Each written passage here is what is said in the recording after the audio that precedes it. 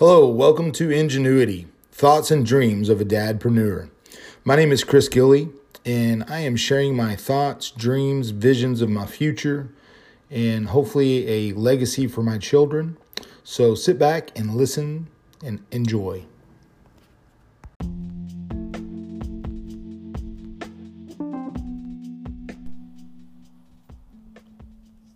Good morning from the porch. This is episode 2 for me, and trying to just navigate podcast and kind of figure that out. But this morning I'd like to start and just tell you about myself, kind of my history and who I am and what I'm about. I was born in the 70s, the late 70s. I had great parents. My dad is my adopted father. My biological father kind of dropped out of the scene early in my life, around 3-4 years old, so it was just me and my mom. And my dad came along, and mom and him started dating, and soon fell in love, and he decided to adopt me.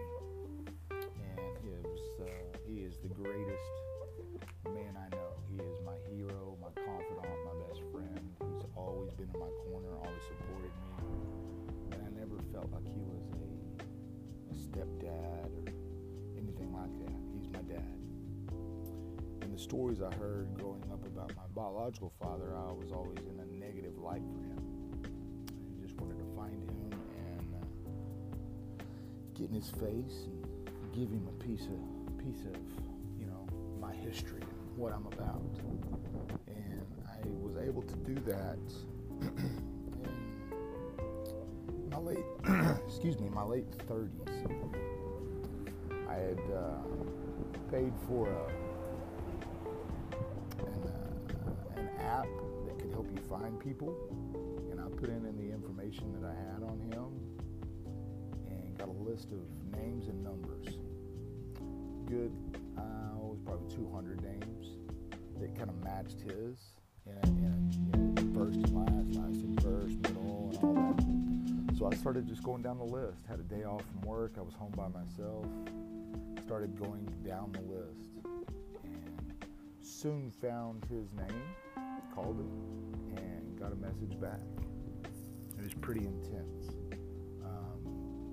Fast forward, that created a great relationship, a lot of forgiveness, and about 5 years into our friendship, getting to know each other and building a bond, he was run over by a car. He was on his way home from work on a motorcycle, and the car topped a bridge, didn't see him, and ran him over and killed him. So I feel like God's way was timely for him and I to meet. His name was Doug. Great guy. All the angst and problems he caused when he was younger, he grew out of it. He was married, had 2 other kids, and living a great life. Worked hard for his family, and it was a great honor to be able to go to his funeral and set his family. Pretty intense. And then I just, my relationship grew with my dad, and it was a good place to be. And currently I am married to my high school sweetheart. We have 5 beautiful kids, 2 of which are adopted, and 3 that are naturally ours. And it's a great blended family. The 2 older kids, Michael and Darmy, live on their own. They're kind of figuring out life, trying to see where they fit in the world. Doing well, feeding, taking care of themselves, have jobs. And the 3 littles are at home with my wife and I, Stacy. They are some great kids. They are, good Lord, 8 years old, 5 years old, and 3 years old. So it's quite a spread, because the older ones are 23 and 20, and it's pretty intense family, but I would not change it for the world. God is has gifted us so much with that, and I'm thankful. It's a good place to be. Stacy and I met in high school, and I saw her walking down the hall and thought, oh my goodness, who is this girl? Completely fell in love with her, kind of crazy about her. I tracked her down, found friends, worked out a group date night to kind of meet her and get to know her a little bit. And then not long after that, I snuck out of one of my classes and went and found her class and told the teacher that they needed her in the office for a meeting or something, and got her in the hallway and asked her to prom, for my senior prom, and we've never looked back. It's been a great ride. I would not trade her. She is truly my best friend, my confidant, my supporter, and she's an amazing woman. So, going back to my early childhood, soon before my dad adopted us, I was with some family in the panhandle of Texas. They lived on a ranch, had cows and chickens and all the fun stuff a ranch has, a farm. And my cousin and I, who are the same age, we're about a month apart. At the time, we were 3 years old, and we're chasing chickens and playing in the backyard, and kind of there's a fence that divides that to the pasture. And my uncle had an old motorcycle leaned up against a tree, and my cousin Zach and I decided that we wanted to climb on that motorcycle and act like we were riding it and play and just be rambunctious boys. So we did, and as we were playing on this motorcycle, noticed that we could jump off of it fairly easy. So we were taking turns and jumping off the motorcycle, and Zach was on kind of the handlebars, and I was sitting closer to the gas tank in the seat. Zach jumped, and when he did, when I stood up in that time, it tipped over on us, but Zach was able to kind of jump clear of it, and I fell to the ground, and the handlebar of the motorcycle struck me on the left side of my head and pinned me to the ground. But the handlebar was inside my head. It was lodged within my skull and my brain. And I, all intents and purposes, died in that moment. I remember a fleeting image of my aunt in the backyard with her hands on the sliding glass door, screaming bloody murder, and running towards me, and then I faded out. Obviously, I survived, spent many months in the hospital. The doctors told my parents that I wouldn't survive the surgeries, and that if I did come out of everything, that I would be a vegetable, that they would need to look for a home to put me in because they couldn't physically take care of me because it would be too much. And my mom, with her strong faith in God and her belief systems, family together, prayed unceasingly for me.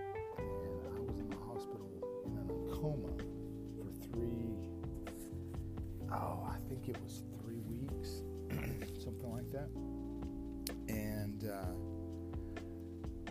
miraculously woke up one day like I was getting ready to go to school.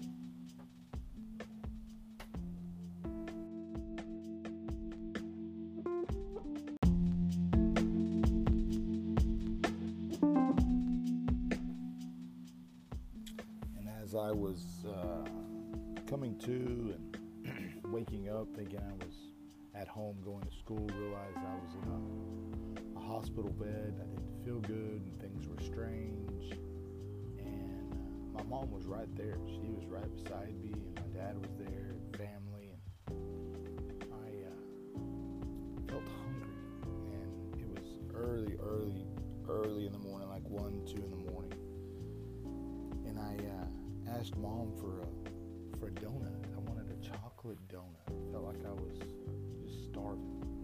So the nurses, just ecstatic that I was awake and that I was talking, ran around like crazy trying to find a chocolate donut, and couldn't find much. They found like a piece of pound cake and some chocolate syrup, and kind of made a donut to kind of help me out with my request. It's pretty intense.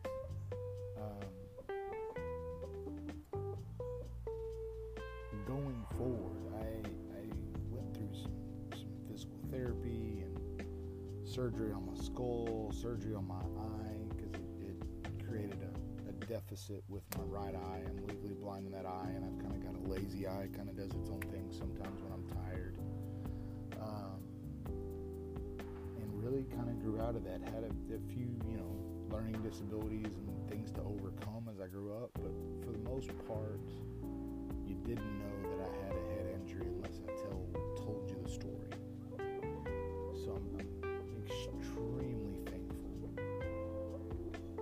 Extremely. God has blessed me in so many ways I can't even really describe it, because it's just an amazing journey I've been on. And I've been just kind of prompted by some close friends and some family, and to really start sharing my story. So I thought, a podcast would be a great way to kind of give people a taste of who I am and my belief and love for God and how He's healed me in more ways than one. God has healed me, and I think this journey will be amazing. I think it will be good for me. I think it can be good for others. I think that if you hear a story like this and you know that God creates miracles and heals people and give them second chances in life, from an accident, from an addiction, from a broken marriage, from a broken home, you can always come back. And I think with God at the center of your life, no matter where you're at, what you're doing, that you can come back and you can be healed from things. And I believe that wholeheartedly. So this goes to just empower people. There's somebody out there that's just struggling and needs to hear a story like this, that a miracle was created and a life was given. So I challenge you today to focus on God. Take a moment and just focus on God. Be grateful for where you're at, and then just move forward. Take one thing that you're struggling with and spend some time on it. Focus on it. Put it behind you. I hear that, anything you want to do in life, make it a habit. And it takes, it takes 30 days to make something a habit. So I challenge you to do something for 30 days, be it weight loss, be it better with your budget, your money, that you take 30 days and you write everything down and you calculate every penny out with every paycheck. If it's saving for a vacation, that you just diligently save that money to go on a trip. Or if it's to bless somebody else every day for 30 days. And it can be small stuff. Carrying groceries for somebody. Stopping to help a car on the side of the road with a flat tire. Give money to a poor person. Anything. You can do it. So I just want to challenge you to just love life, be thankful for where you're at, and just give it all to God. Take the time to just give it to God. Thank you for today. I will continue with my story as we go deeper into these podcasts, and I figure out how to navigate and add to and take away and make it a better experience for people. I truly love everybody that's listened so far. The feedback that I've gotten has been amazing. So thank you very, very much.